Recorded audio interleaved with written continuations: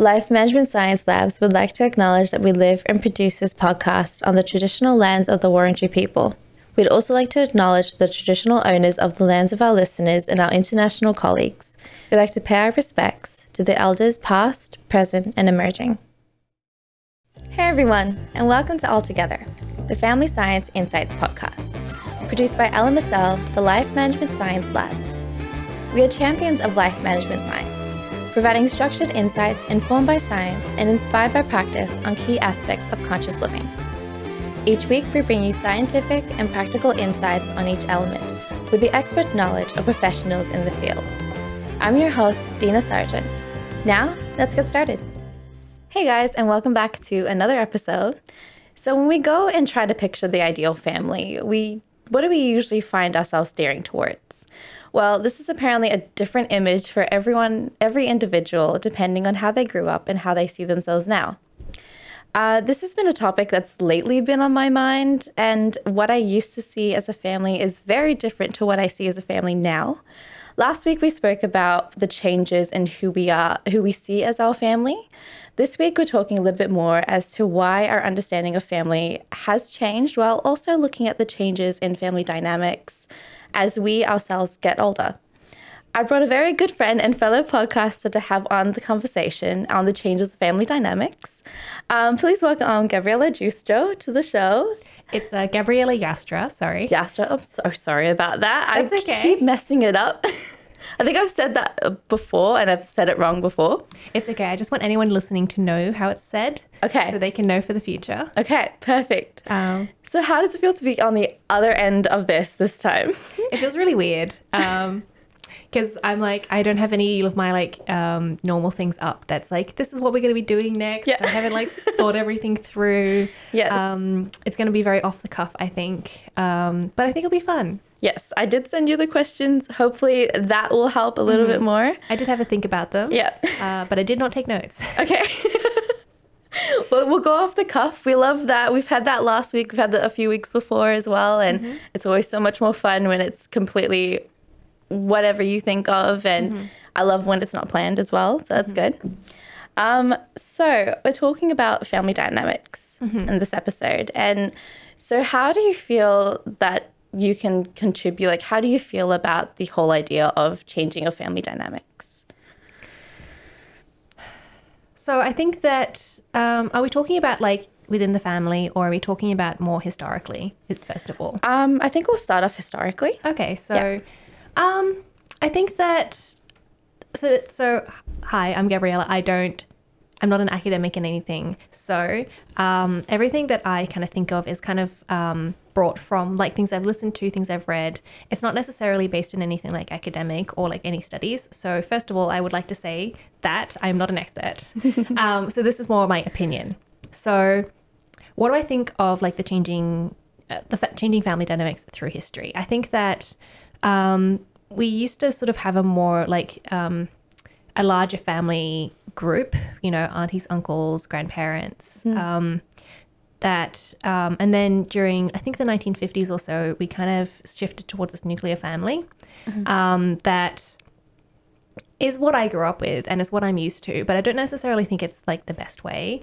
It seems very, and this is something I've sort of noticed with particularly in today's society, you need two parents' income to run a family, to have enough money to buy a house, to pay bills and send kids to school. But you need more than two full-time parents' time to look after kids. So it's become very hard, I think, to look after kids and also provide for them. And in a sense, I actually was part of that because I was an au pair. So I was looking after these kids because the parents were busy working and they didn't have time to look after their own kids. And I found that a really weird thing because why would you have kids if you couldn't look after them? But at the same time, how can you look after kids if you don't have enough money to provide for them? So I think that is, and I think that's where the historical, larger family group where you can have multiple family members looking after kids, but also multiple family members providing for the kids. I think that's something that we maybe lost in this kind of nuclear family idea. Yeah. Yeah. Well, Yeah. It's interesting you having that perspective, especially when coming off the au pair and sort of having that little adventure in life and sort of seeing it in a completely different way. Yeah. It's very interesting, like when you talk about children, like people being hired to take care of kids and just seeing that, okay, well, like you said, like, okay, so you have kids, but you can't look after them. It's very interesting. And it's a lot of judgment on a lot of sides where it's like, okay, why you have kids when you can't look after them? Yeah, I think it's hard because on one hand, I think particularly at that age, I was a little bit more judgmental.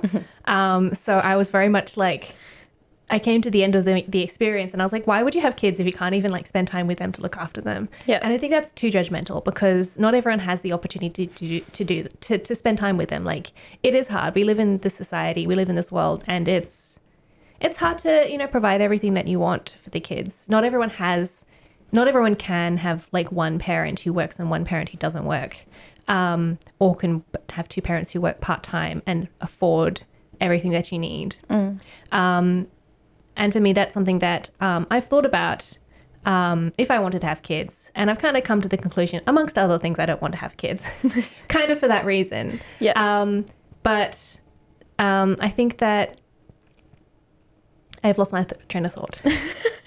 No, that's totally fine. I like, especially when it comes to the like whole idea of like you want two income, you want your kids to have it all. Yeah. So which means sacrificing a lot of other things, which means both parents working jobs or both parents working multiple jobs, in fact, like in order to provide for the kids that and give them that life that you want them to succeed in, because it's not cheap in this day and age. Yeah. And I think it's gotten a whole lot more expensive to be able to have that whole white picket fence kind of ideology as well. And I think raising kids, even like financially, even emotionally, is really difficult. Yeah. So I think that would be a very big task of anyone in this day and age, especially to sort of go through. And I also don't want to say that like getting help to look after your kids is a bad thing. I think that everyone needs help. Yeah. I just think that, and not everyone has family that they can go to for help. My family, I didn't grow up around my family, so we had helpers who looked after me and my brother as well. So I'm not necessarily saying that it's bad. I just find it interesting, I guess, is what I'm saying. Yeah. No, I definitely find it's a very different dynamic to what everyone else is used to. And I think that's like saying like everything is dependent on how we grew up, and our whole understanding of family is very dependent on how we grew up as well. So I think for me, like I was raised the same way, where it's like my grandparents looked after me when they couldn't, or they flew in from another country in order to look after us for a little bit while we were settling into a new place and my parents were working. So it's a very different dynamic for everyone to have to go through. Yeah. So before we dive deep into it, more than we already have, we're going to do a little icebreaker. As you know for sure, we're going to go through different sections of things, and first thing that comes to your mind.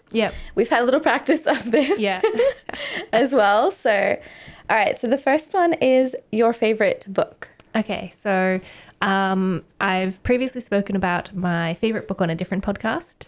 So if you want to find it, go find, and I forgot what podcast it is anyway.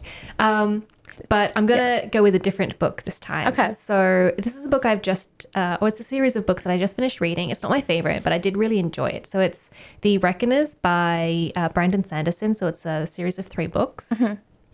So previously I'd read Brandon Sanderson's books, the Mistborn series. They're very like high fantasy type thing. And I sort of went into The Reckoners thinking it was going to be the same thing. It was actually more post-apocalyptic type book series, which I found really interesting. Kind of similar to a few other books that I've read, but I'm always happy to, I guess, I don't mind when things have slightly similar themes because they're still very different stories. So in the books, what happens is that this thing has happened, and just random people in the world have like these superpowers.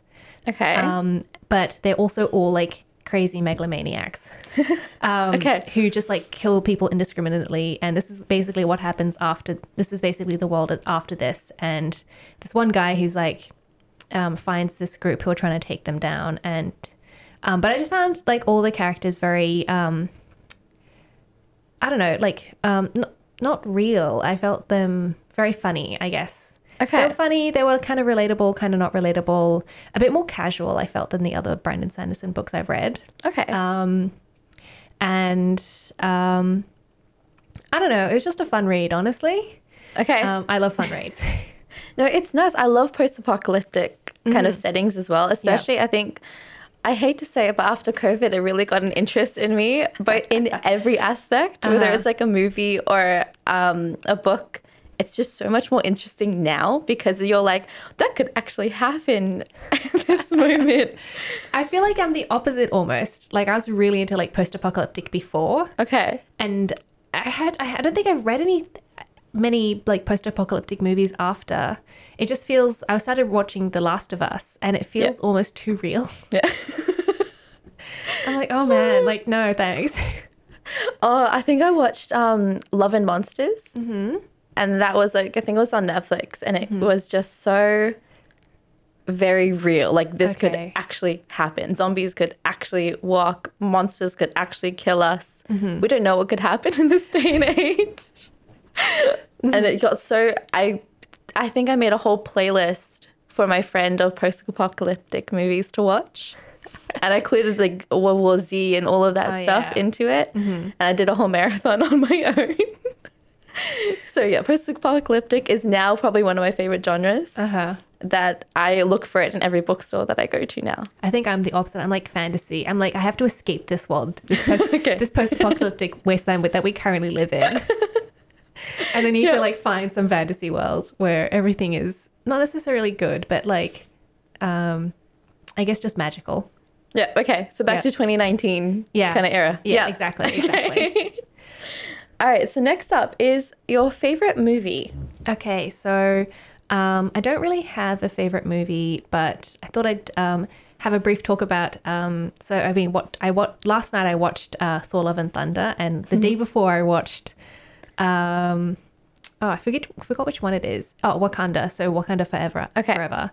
And they were enjoyable, but honestly, I don't know. I feel like I'm getting a bit over Marvel movies. Okay. Is that okay to say? Yeah. I think I'm over this generation's Marvel. Yeah, I don't know if I think it's getting really complex now. I think that we're just getting lots of extra characters who are based on the same characters, and maybe we just want new characters. Yeah. I don't know. I did really like WandaVision though. Yeah, that was good.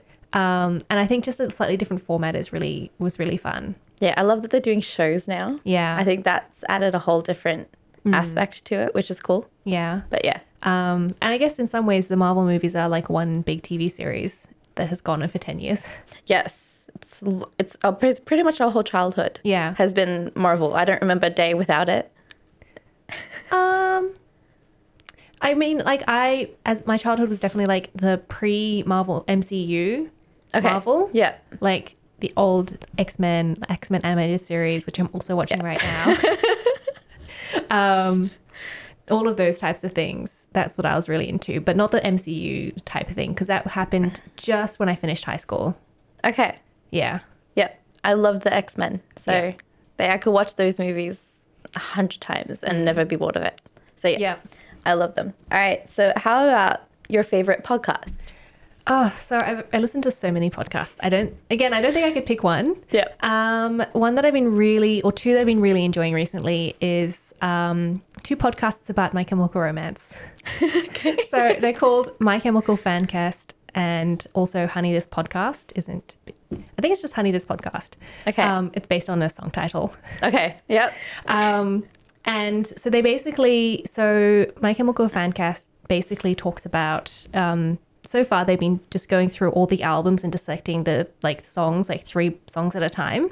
Okay. And like going into like, you know, how was it recorded? What does it mean? What have they said about it?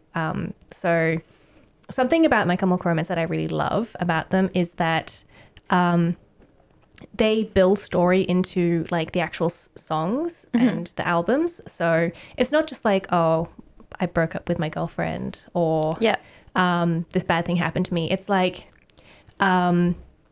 It's based on like their real life experiences, but it like moves through in a story, I guess. So Okay. you can draw so many things from it in that sense. Yeah. And then Honey, this podcast is more of a dissection of the cultural impact on queerness. Oh, wow. Okay. And so a couple of podcasts I've had a real trouble listening to because I just don't understand the theory. Okay. But some of their other analyses that I really enjoyed were like their dissection of Gerard's clothing in the new concerts that happened in 2022. Okay. And just like how, what it means, I guess. Okay. Yeah. So they really dissect going into like Yeah. what each of the items mean and More, or like the... more about the overarching theme Okay. of what it means. And that was just one episode. Okay. So they've got lots of other episodes. And I thought it was just really interesting that this band that I've been listening to for like 15 years now Oh, wow. just gives me so much more. Like they're just continually, I just keep discovering new stuff. It's really interesting how there's a whole community Yeah. that really go ahead and dissect it in a way that, I mean, normal people who like other people who listen who don't listen to them wouldn't understand. Yeah. And they've really dived deep into it. I think that they have a lot there to dissect. Yeah. Because it's not necessarily just about, I guess, the relation, like who they are, but it's about their imaginary worlds and what they want to say. Yeah. And I think that's something that they've always had, which was they had a message to say, and that's what people still go back to them for. But I mean, also, I think that I'm into this one specific band, so I know a lot about this one specific band. Yeah. I'm sure that there are people who are really into other musicians and other things that have this same level of like detail and dissection. I just don't know about it. Oh, yeah. And that's something I love about just like learning stuff is just like there's so much out there. Yeah. I think one of the things that I've found so much is the amount of Harry Styles podcasts there are now. I don't understand it. Like there's so many that just dive deep into every outfit that he wears to every award show, everything. And they have a whole episode just based on like one outfit, a whole episode based on the other outfit on the same night. And I'm like, how? Like, it's not that deep. Yeah. See, I mean, I completely, in one sense, I completely understand what they're doing. And on the other sense, I don't understand at all. Yeah. Because, like, I don't know anything about Harry Styles. So for me, he's just like some random singer who used to be in One Direction. Yeah. Like, how deep can his outfits be? On the other sense, like, I just talked about Gerard's outfits. So Gerard Way, the lead singer. And, like, how, like, the outfits that he was wearing in the last thing they're really meaningful, or at least a few of them are really meaningful. Like the old revenge outfits that they wore to the When We Were Young concert festival. Okay. Where they dressed up in like their old costumes. Yeah. But like they did prosthetics to make themselves look like really old men. Oh, wow. Okay. And it's like a dissection of what the whole festival meant, because it's like bringing back all these stuff from like the 2000s and like trying to relive that experience. It's the nostalgia, but then them doing the prosthetics and making themselves look old. Yeah. It's just like, it's kind of like a parody of that. Oh, yeah. That's pretty cool. No. So that's something I've been really interested in. Yeah, no, that sounds really something worth. Like, I love talking about something of interest to you instead of like being whole scientific about something. Yeah. I love doing this and how deep it goes. So next up, how about your famous role model? Well, so I don't really have like a famous role model, but again, I think I really looked up to My Chemical Romance. Okay. So I think we've already talked about that a lot. Yes.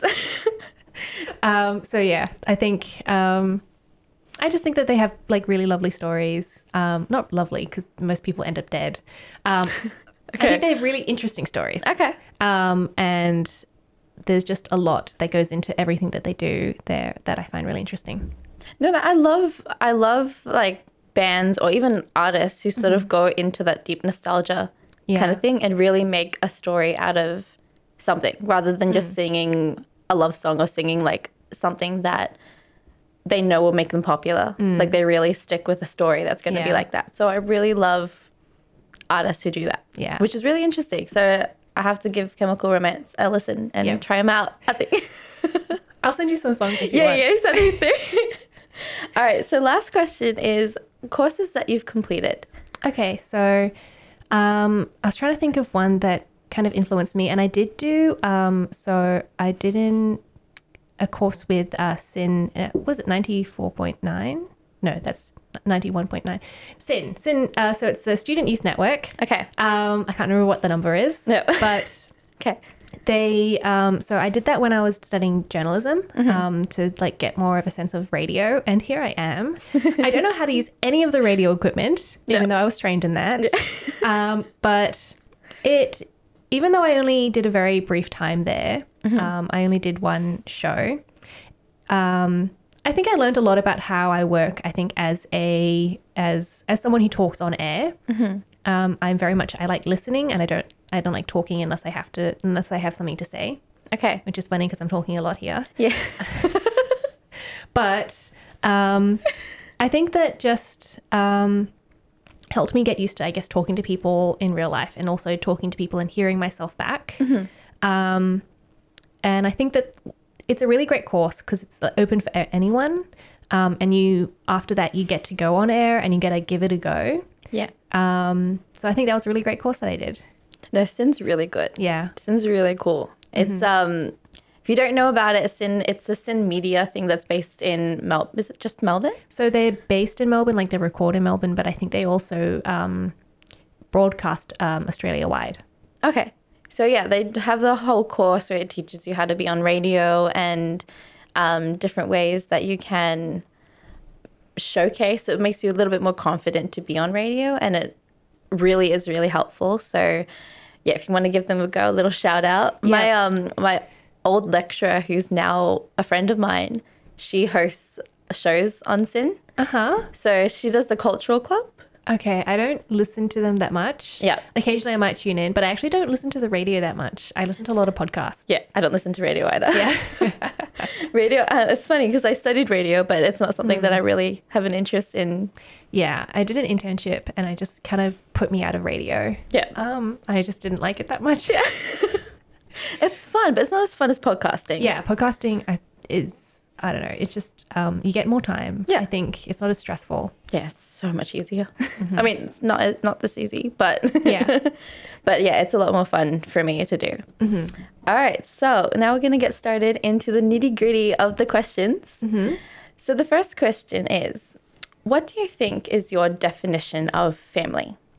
So I don't think I have I guess the first thing that would come to mind is like that nuclear family, the mum, the dad, the two kids. But I don't think that family actually is that. I think that family is, an extended thing of people who related to you, but it can also be like anyone around you who is, I guess, in some ways closer than a friend. Something that as a kid, we didn't have extended family around us, but we adopted grandmas. Okay. Multiple grandmas. Okay. Okay. Who would like come to all of our Christmas things. A couple times they stayed with us just because like stuff had happened to their own houses. So I would still consider them family. And the same with like my friends as a teenager. Like, my friends would call my parents mom and dad. I would call their parents mom and dad. So I think family is more than just the people who you're blood related to. Yeah. Okay. So do you think that today's definition, it's no longer the same as what it used to be, say, a few decades ago? Yeah, I think that, as I mentioned before, I think that family has, at least in the Western culture, has shifted a few times.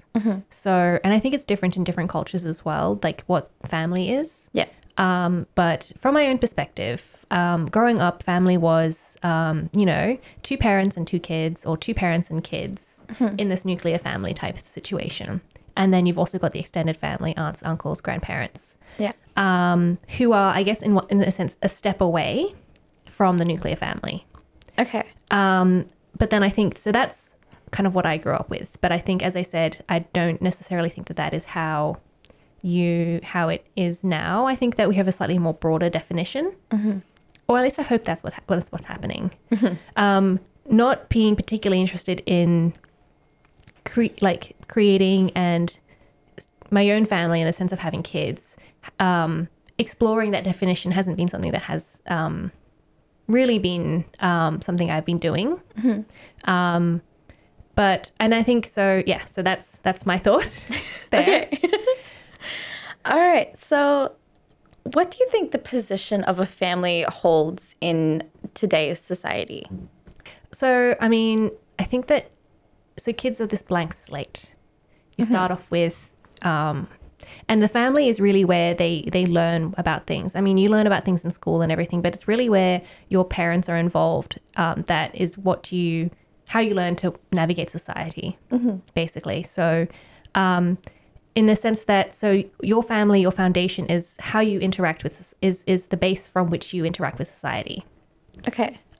So if your parents are terrible people and make you into a terrible person, then you're going to go out into society and be terrible. Yeah. That's a very simplistic way of saying it. But the ideas that your parents give to you and they send you out into the world, and you either have to change how you think or you stick with what they've taught you. And you have to make that decision yourself if you want to change. But the way that your parents raise you is always going to influence you. I think going into the future as well. I don't know, for an example, my parents had I don't think they were really bad, but they did have a not great idea on fatness and exercise, and that's kind of affected how I've gone about my life. Okay. Because I am a bit scared of, I never liked exercising because my parents always saw it as a shameful thing. Exercising was? Yeah. Okay. And so I've gotten into running, and I've discovered I really like running because it makes me better at catching the train. Yeah. I love that that's the reason. That's honestly, being able to be oh man, the train's in 2 minutes. I have to get there, and running for the train and getting on the train and not feeling like I'm about to pass out. Yeah. Is the best feeling. It's a motivation. But getting to the point where I felt shame when I first started running. I felt like I just couldn't do it in front of people. Okay, so the embarrassment sort of just embarrassment. Yeah. Okay. And so that the way that my parents have raised me there has affected my own self-image and my own image of other people. It's something I'm still working on. I don't necessarily think that I'm not perfect. Yeah. I still have lots of issues. Yeah. But that's something that I've had to learn and grow from. Yeah. Yeah. And I think knowing that as well is another thing. It's a thing that you've taught yourself to acknowledge the fact that you know this. And this is the difference between what you believe and what you grew up believing. Yeah. So I think that's a big part. So yeah, that's how my parents have affected how I, relate to society. So but then they've done it with so many other things in my life. Yeah. Okay. So many other ways, and everyone as well. So yeah, that's how, the family is, I guess, related to society and how it affects society. So it's kind of the first view of what you understand the world to be. Exactly. So if someone said that, if you walk alone in the street, if your parents, for example, told you walk alone in the street at night, you can't because it's dangerous. You could get killed. You would definitely be terrified of walking the street alone at night. Yeah. Can I tell a funny story? Yes, go ahead. So when I first started dating my partner, he was like, do you want to go for a walk? And I was like, it's 9:00. You don't go outside at 9:00. Okay. And he was like, what? What? And I was like, but it's dangerous. And it was just, I don't know if this was because he's a man and I'm a woman, and, men and women and girls and boys are raised differently, in the sense that women are told to be a lot more careful going out, particularly at night. Yep. Or if it was just his family were a lot more carefree. Okay. Maybe he grew up in a much safer place than I did. I don't know. Yep. But I was just completely blown away by the idea of going outside at night. Yeah. No, I think I grew up with the same thing as well. My parents always said when it gets to start getting sundown, you have to be home. Yeah. And now they're just it's very different now because I still live with them, and they don't care if I'm home at 1:00 in the morning now. And I'm like, shouldn't you care? Well, it's a bit different, I think, as when you grow up, because they tell you those things as a kid because you don't know what the warning signs are. Yeah. And they want to protect you. And also, no, that's a cynical view. I had a cynical view. But now, you can make your own choices. If you make a stupid choice, that's your own fault. Yeah, exactly.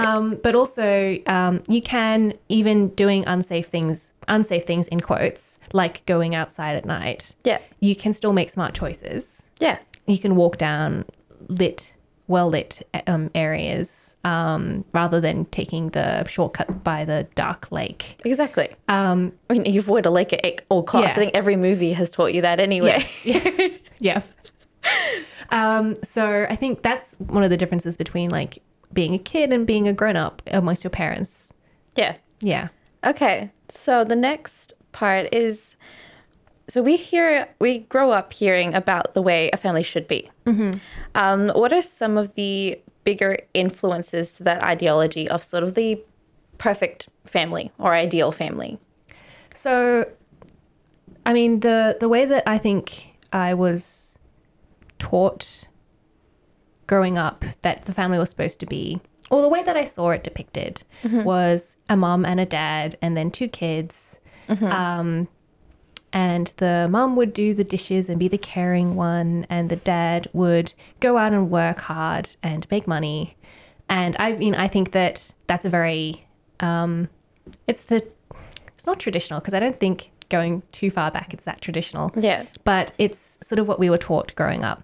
And my family were kind of like that, but kind of not like that. So I think that there is no perfect family. Yeah. I think that if a family did look like that, is not a perfect family. No. There are secrets there. Yeah, there are issues there. Yeah. Probably a lot of resentment. Yeah. Yeah.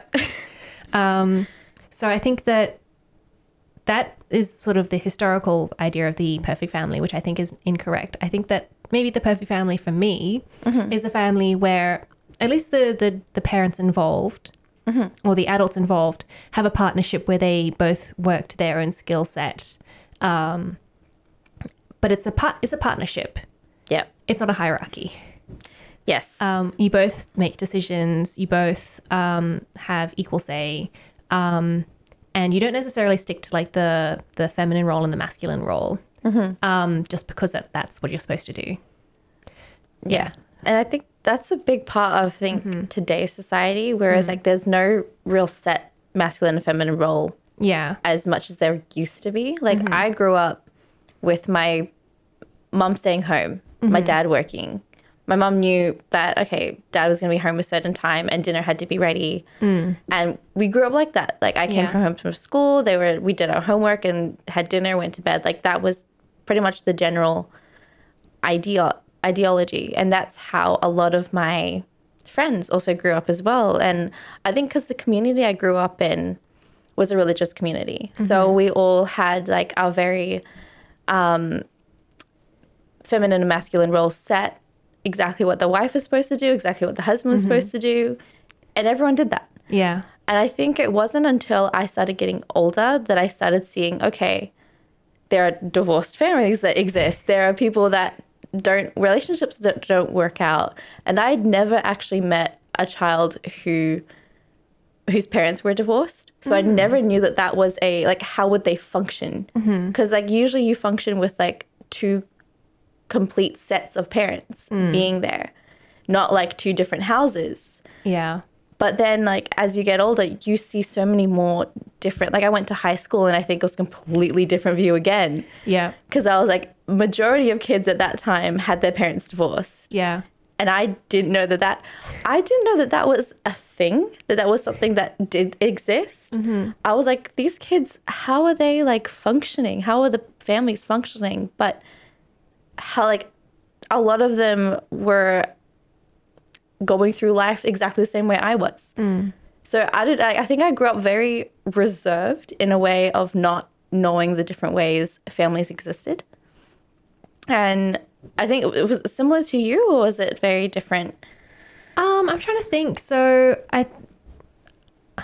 my dad is a priest, but we weren't actually particularly religious.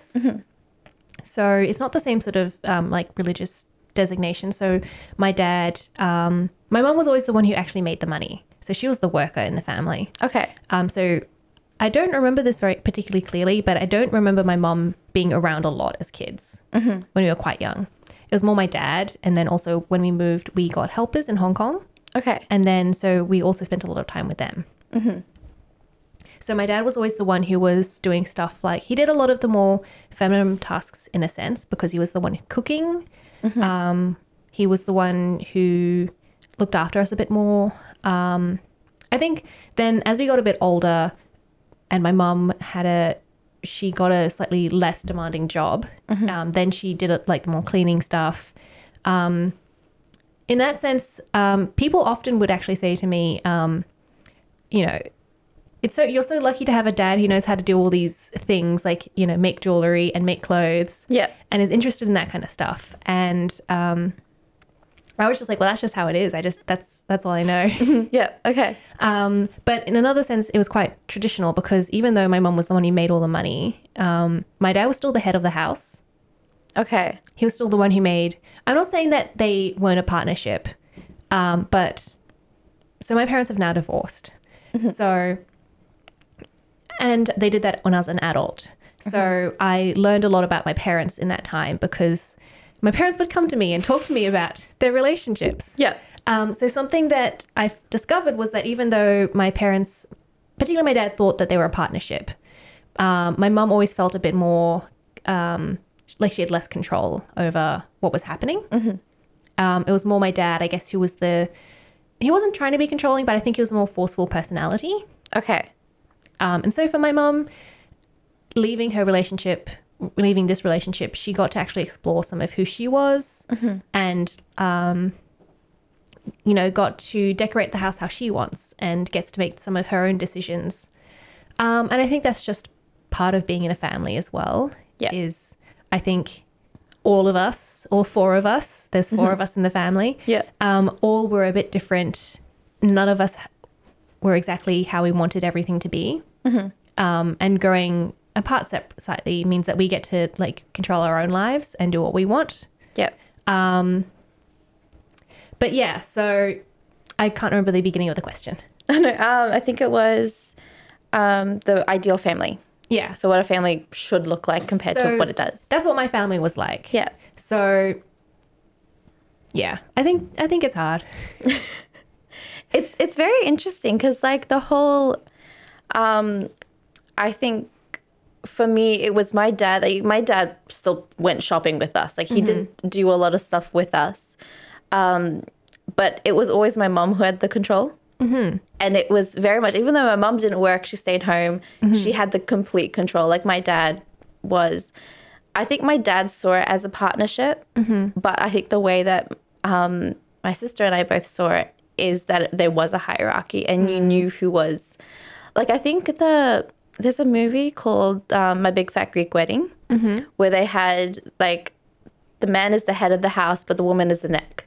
And she can change the head any way she wants. And that's pretty much how the dynamic of my family was. Like dad had a say, but mom had the final say. So you wanted anything, you asked dad, butter it up a bit, and then you asked mom. And there was nothing that you could get past her because he would tell her everything. So then you'd never know what she knew. So yeah, it grew up very, like, I don't think we were restricted in a lot of ways. I think we were given the sense of an ideal family. And that's all we knew. Yeah. We knew that, okay, mom ruled this. She had all the power. But I think my whole idea of like what the ideal family came to be, it definitely changed when I hit high school. And I saw so many of my friends getting married really young. Oof. And then that was the big part where I was like, okay, so they get married straight out for high school. I don't want to do that, but that's apparently what everyone around me is doing. So that's where I thought, okay, this is what ideal family, this is when a family should start. Ooh. which was not like, I mean, thinking about it now, definitely not when a family should start. I mean, everyone has their own opinion, but definitely, I was definitely not ready to be married at 18. Yeah, no. I'm not ready to be married now. Yeah. So that's the big thing. So I think like when we're talking about everyone has their different path, like you said, I think we said behind the scenes, like before the recording, that you were a lot more mature for your age than you were, than the age that you were. And I think we started speaking about how adulthood, everyone says adulthood starts at 18. Yeah. But it really doesn't. Yeah.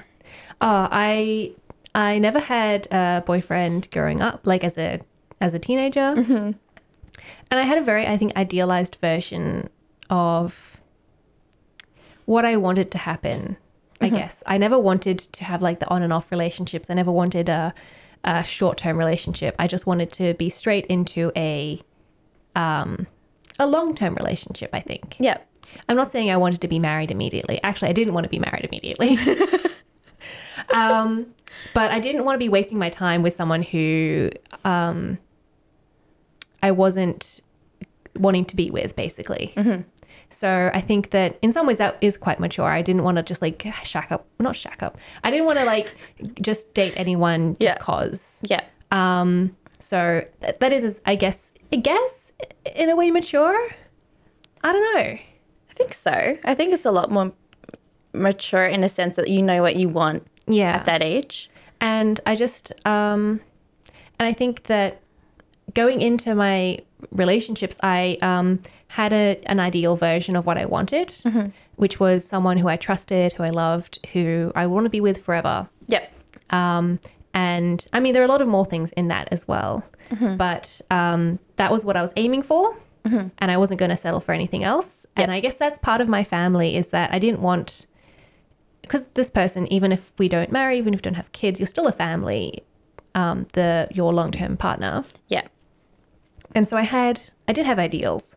And for me, those ideals were someone who was, I guess, not sexist.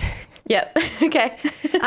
Who, you know, we share lots of things. We have open communications about what we want, what we don't want. We share responsibilities like cleaning, washing. I absolutely abhorred the idea. Is that the correct word? Abhorred? Yeah. Yeah.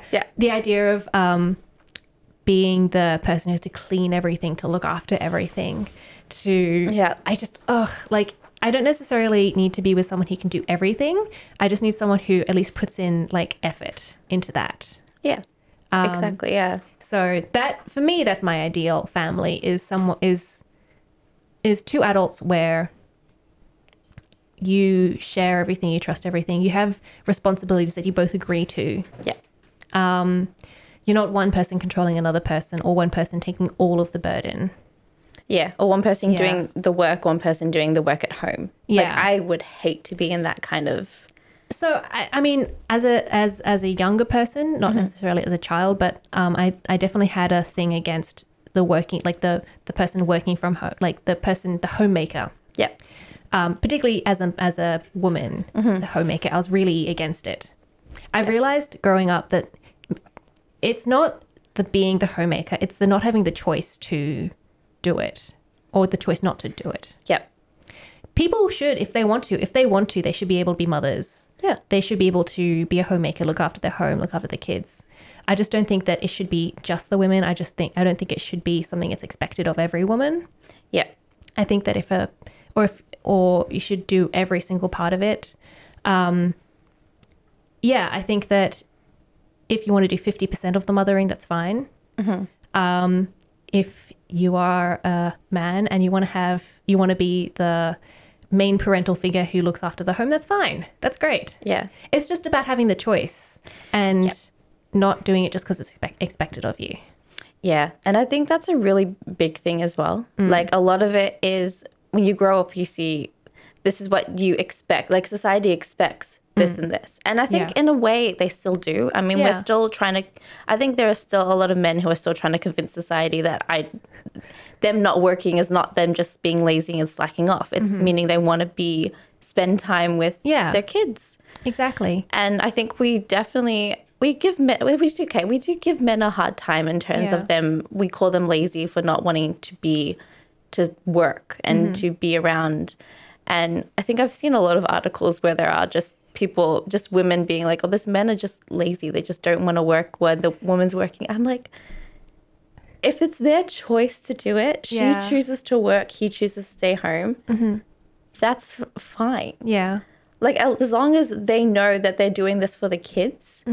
Like, honestly, I think I was lucky in a way to have one parental figure full-time there with me growing up.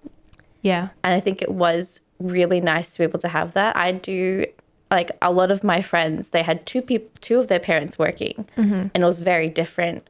Like, they barely spent time with them. They barely saw them, for example. Like, a lot of them were relying on the oldest child to look after them, to look after the younger kids or look after the other kids. And I was glad that I had my mom home. I think for the time that I was really young and did need her. Yeah. I do think, so both my parents basically worked full time as a kid. So, yeah, I kind of sometimes wanted like one parent who would like, you know, pick you up after school and make you sandwiches, which my parents did sometimes, but like maybe not as much as other people. Like, I feel like my parents weren't as involved in my childhood as some other people. Not to say that's good or bad. It's just how I felt it. Yeah. And I don't know. I feel like if you can, it is really great to have one parent who can stay at home and look after the kids.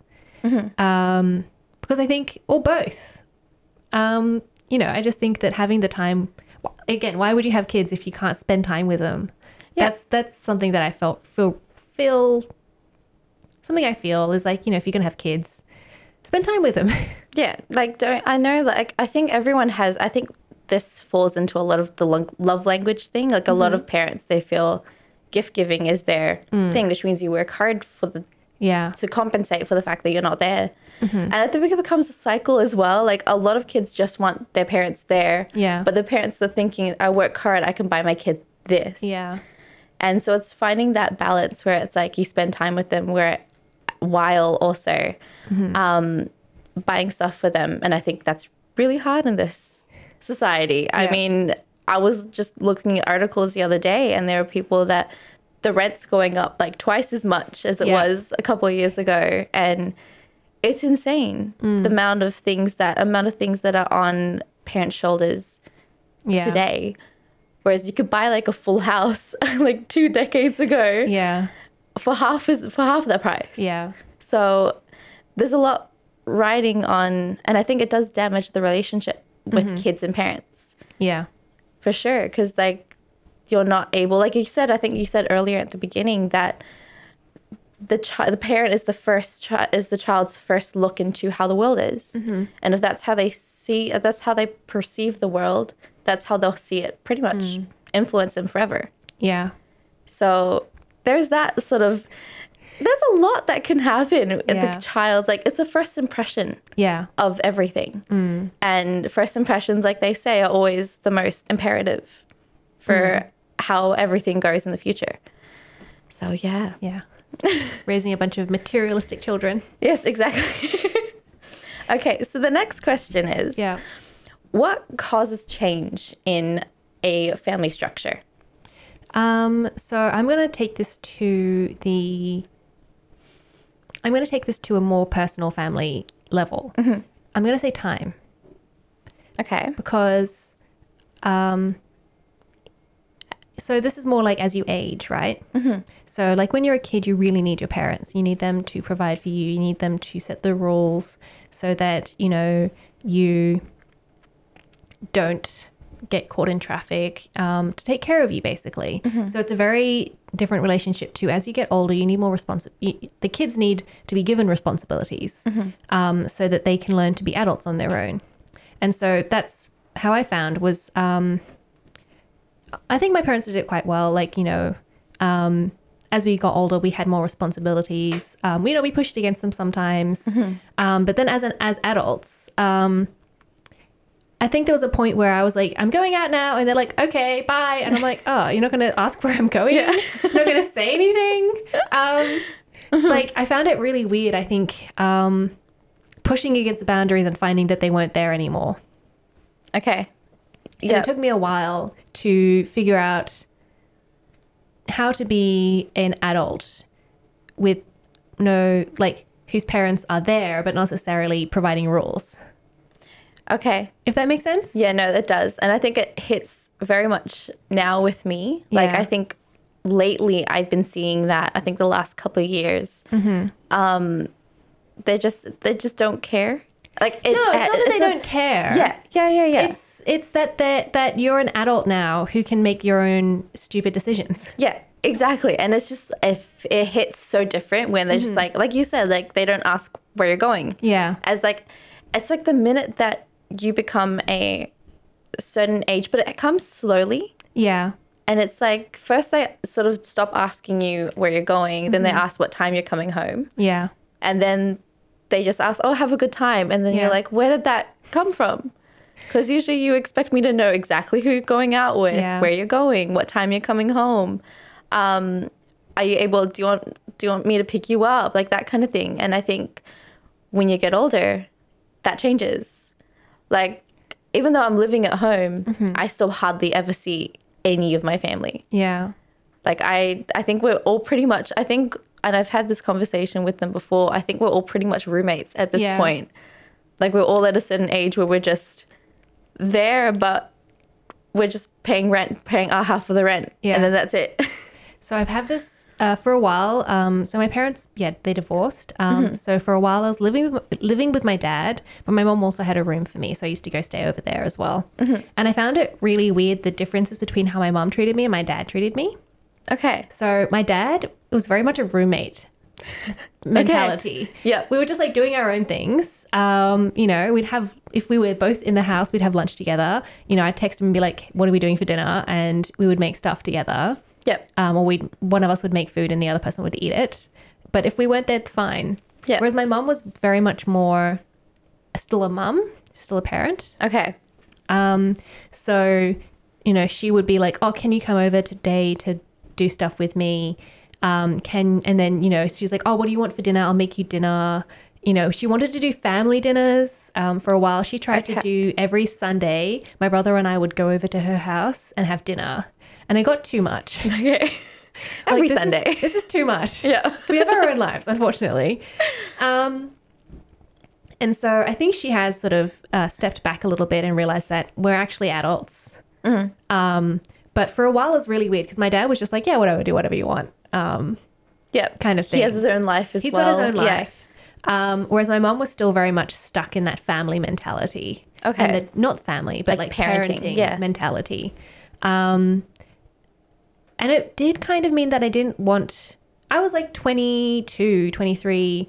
I didn't want to be parented. Yep. So it meant that I wanted to spend more time at my dad's house because at least then I could do my own thing. And I didn't feel like I had to do everything my mom wanted me to do.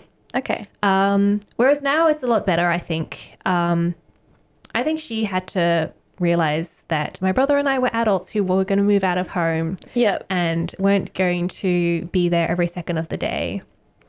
Yep. And so it's gotten a lot better, I think. We're one of those families that we see each other maybe once a month. Okay. We're not great at communicating, but I think we've realized that that's just how we all are, and it's fine. And we actually will be there when we need each other. Yep. Like, I will just call my dad and say 10 o'clock at night and say, my fridge is broken. Can I bring my stuff over to your house? Or, Mum, we've got no electricity. Can I move my cat over to your house for several days? Like, we'll always be there. Like, yeah. And my mom, we've done the same thing with, my mum said she hurt her hip and I came over that day to help her. But it's much more of we'll always be there if we need each other, but we won't necessarily be in contact with each other every single day. Yeah, it's not like I'll have to check in. Yeah, you're not worried about them. Yeah. Because they're adults who can look after themselves. Yep. Yeah. Yeah. And I think that that's a big thing for me because I'm only slowly learning. But it took a while. It took several years, I would say. Yeah. Because it's new for both of you like for both you and your parents. Yes. And you have to, it's hard to, leave those things. And sometimes it can be comforting to like with my dad, like at first I would be like, what are we doing for dinner? Like, we're not home yet. And he's like, oh, I'm out for dinner. I'm like, well, what am I supposed to do? Yeah. I'm a child. Please make me dinner. But I'm like 22. Yeah. And then I kind of just got used to like making my own dinner and just like, you know, we just text each other to be like, what's happening for dinner? Yeah. So that we know what's happening. Yeah. And you just get used to it. So, and it was actually good because then I got to learn how to cook what I wanted to eat rather than what he wanted to eat. Oh, yeah. There are definitely good things and bad things about both sides. One is like, I love having someone cook for me because it's so annoying to cook for yourself. Yes. But on the other hand, being able to pick what I want to eat and not what my dad wants to eat was really nice. Yeah. I think over the last year, I've started cooking for myself now. And I have done such a good job. I haven't burnt the kitchen down. Yay. I'm actually, because I didn't like growing up, it was always mum's cooking.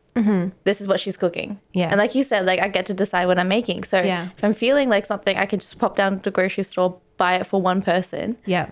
Make it for myself. I'm learning to clean up after myself before I sit down and eat, because after I eat, I'm so lazy to tidy things up.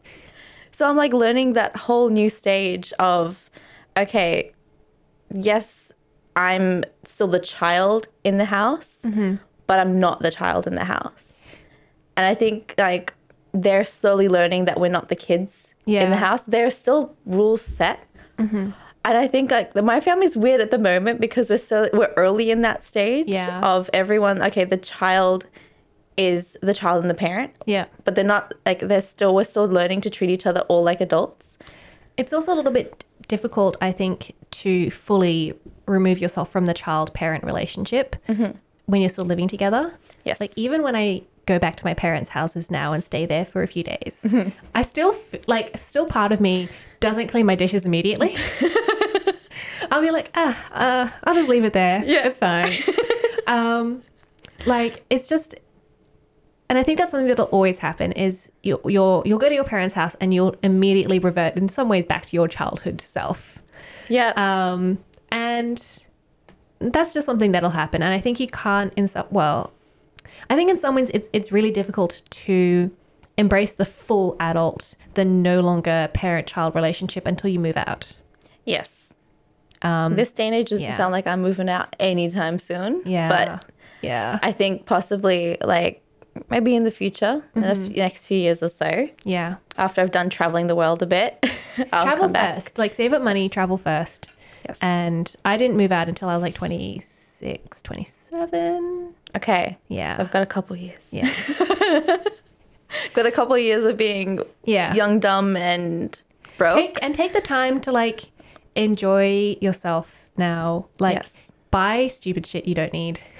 Yeah. I'm so close to buying a washing machine that's for your beauty blender just because I saw it on TikTok. Don't do that. I know. I was so close. I saw it there and I'm like, no, let's not do that. I do need money at the moment. Yeah. All right. So we talked about this a little earlier, but what's the whole usual impact of film culture and how does it affect sort of what we see in the whole family dynamic now?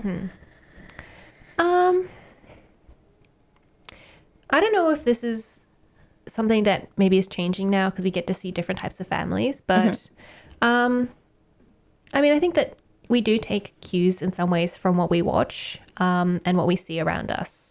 So if you get to see a family that's a bit different from you, I think that you know, sort of shows you a different way of being. I don't really have any examples of this that I can think of. Okay.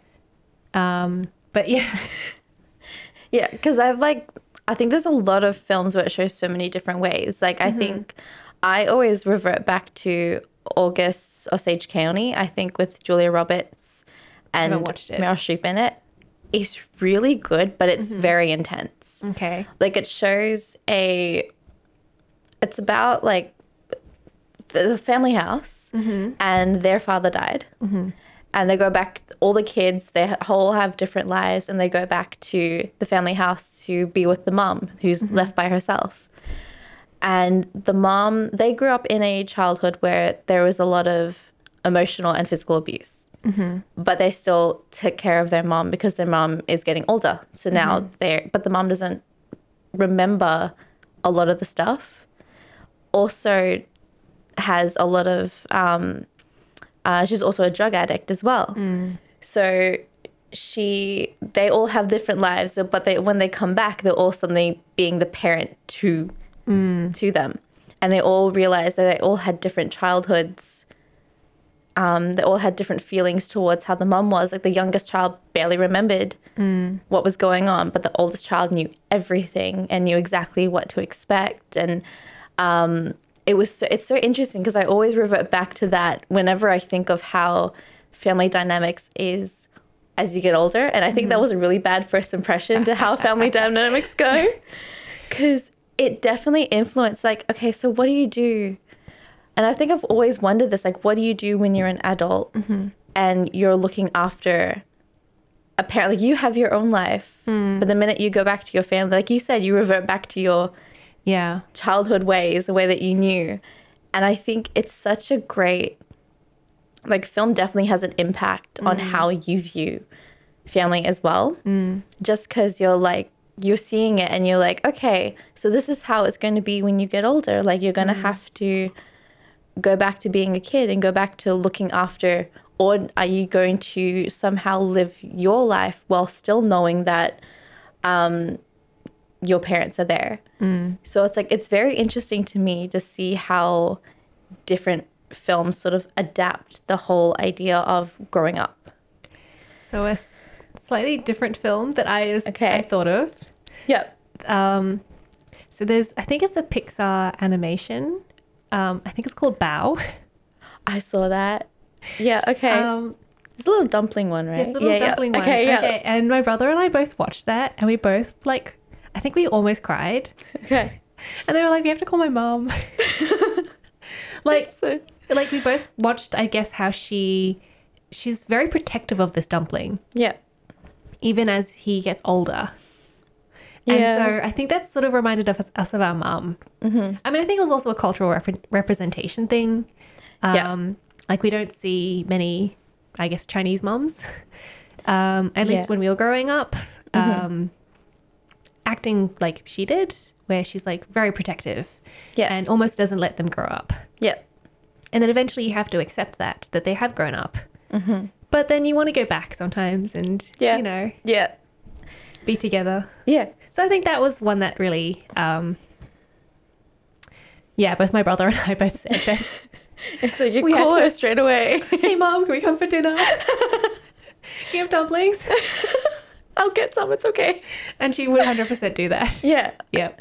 So I think it's like, for that dynamic, like that's a huge thing to sort of see how much you look back at your childhood. Like, I think I remember watching Inside Out and seeing how the girl grew up with all these different things in her head, all these different emotions, and then how her parents sort of dealt with it as well. And I always thought it was so interesting because the parents had their own little things in their head talking, and they all had different ways of dealing with situations. Yeah.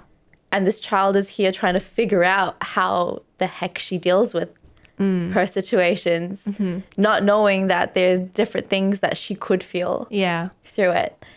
And I think those are the two movies that I always seem to somehow relate to. Yeah. And I think I cried multiple times watching Inside Out, just especially like when she's running away from home and spoiler alert. If you haven't seen it though, like at this point, go see it.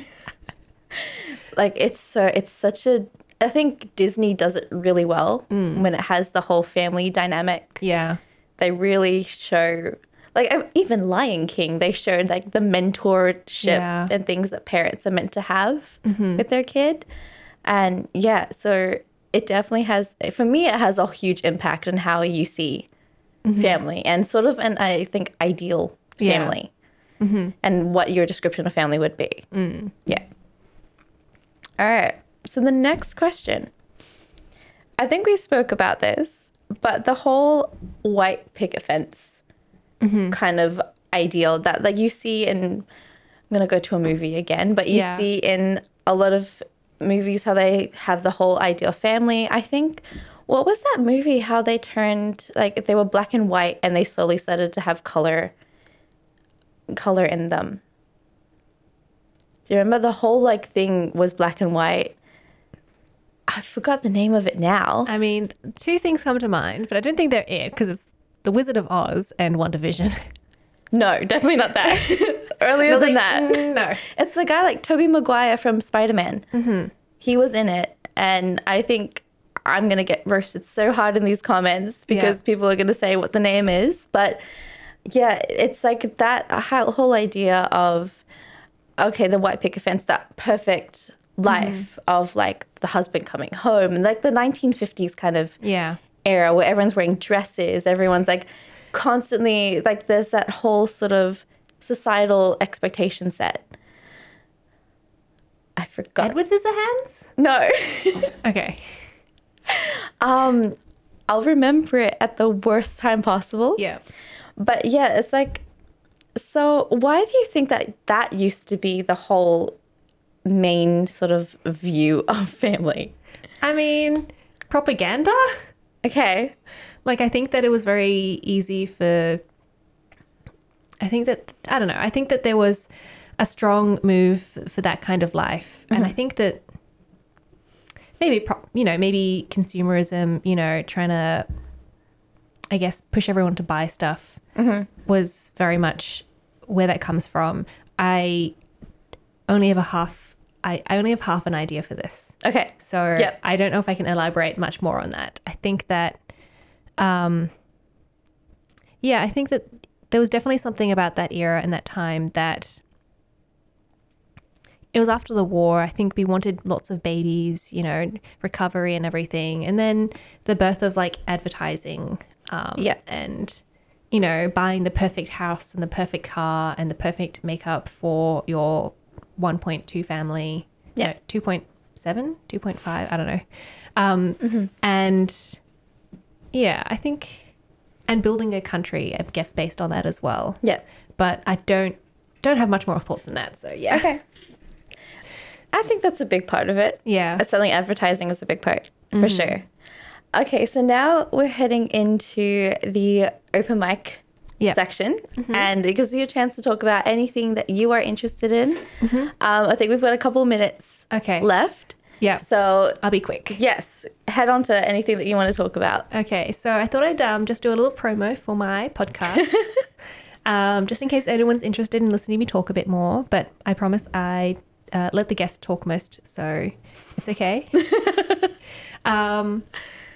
So the podcasts are Room by Room, which is about home organization. And we've also got On the House, which is about home management. And they sound very similar. So what is the difference between them? So the way I think about it is home management or household management is how the household runs. So stuff like cleaning, maintenance, lots of different things. Gardening, composting, cooking, meal planning, even finances, all of those things, home insurance, they're all part of the household management sphere. Whereas home organization is more of like the actual built environment of the home. So stuff like how the bathroom is designed, how the kitchen is designed, and also like how to keep it clean. Like decluttered. So I've got a lot of episodes about decluttering and organization. So like how to keep your house nice and organized so you're not tripping over things and why that's important. Yep. I have actually used that episode while I was organizing my room. Good. And like storage boxes and everything. And I found that I needed to listen to that. So definitely go and check that out. I'm really glad I got to pick these two topics because like I find them the most useful. Yep. Like we also had to do these vlog challenges recently. So one of them was I had to make my bed every day. And you know what? I'm still doing it. Yay! And it actually, I don't know, I like having the bed nice and tidy. I never did that before. I was like, what's the point? But now I feel like maybe this is not necessarily a good thing, but I feel more invited to lie on it halfway through the day because it's nicely made. Okay. Whereas if it was all rumpled, I'd be like, ugh. Yeah. I don't know how to lie on this thing. It's like, where's the room? Where's the space for it? Yeah. So in some ways it means that I can use that room for not sleeping activities, which I think was the opposite idea of what I was supposed to be doing. But I don't know. I found that really enjoyable. And even stuff like recently I did an interview about plants. So now I'm looking at my plants and I'm like, okay, how can I improve you to make you better?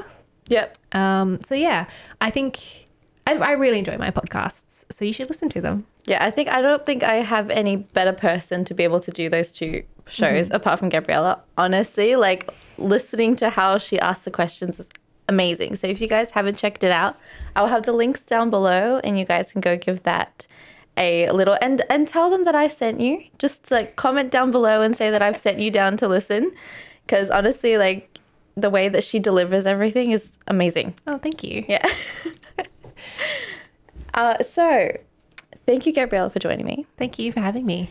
And thank you for sort of talking about family dynamics and opening up about like your personal life as well a little bit more. And it's nice to sort of get to know.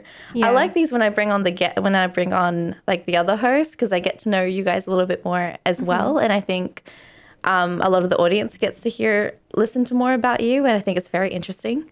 Like the whole idea of family is just very interesting to me. So like I love my two areas. If you haven't seen it, I've got family and parenting, and I'll have them linked down below as well. Just a little plug for my own little shows. Go listen. Yeah. So yeah, thank you guys so much for listening. And if you have any comments or if you want to know anything else, just comment down below. Or on YouTube, you can definitely comment. I don't know about the other ways, but head down to YouTube and just comment down below anything you want to ask either Gabriella or myself, and we'll hopefully get back to you. So thank you guys so much for listening, and I'll see you guys in the next episode.